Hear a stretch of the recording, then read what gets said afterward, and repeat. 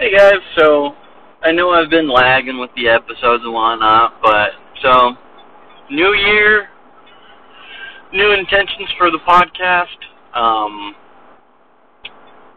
Try to get more guests on and things like that. Currently I'm driving home working.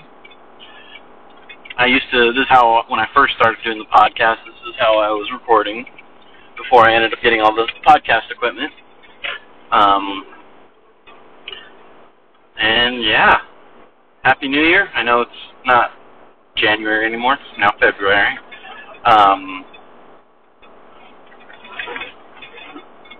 Yeah, how's everybody doing? New Year.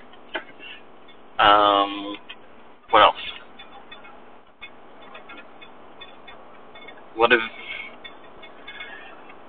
What's new on the agenda, I guess you can say. So, today's episode, I kind of want to talk a little bit about, there's a nonprofit that I've been looking at and looking into of what they do and things like that. It's called Howl for Wildlife. They, what is it called?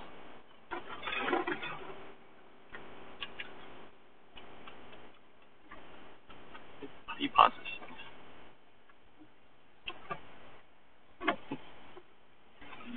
I'm going the wrong way. I'm lost! Help!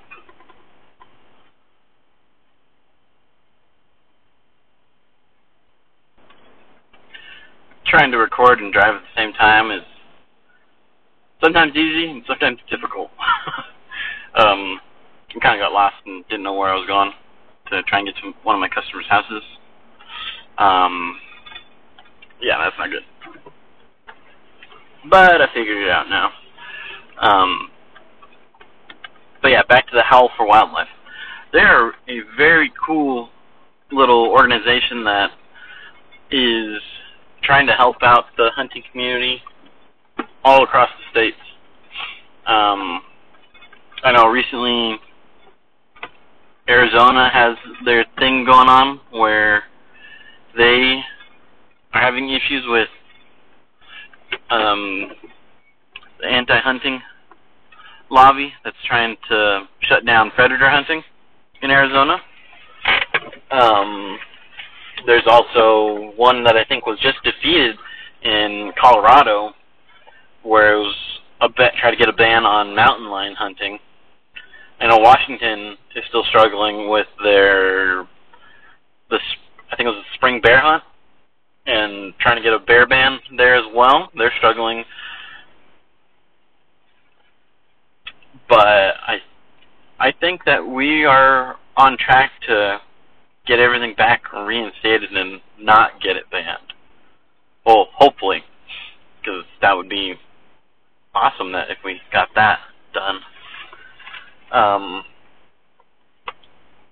And yeah. And if you guys can check it out, go to howlforwildlife.org. Check them out.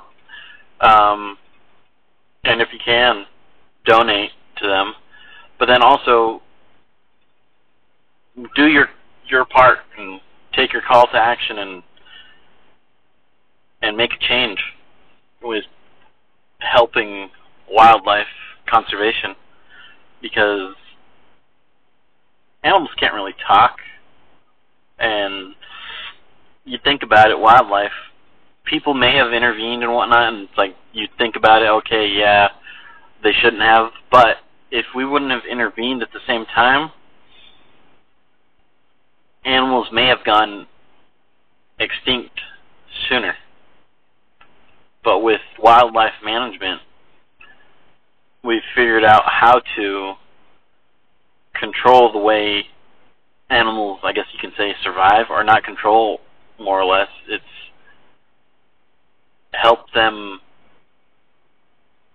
live within their environment in controlling the population to where they don't eat all their resources and stuff like that.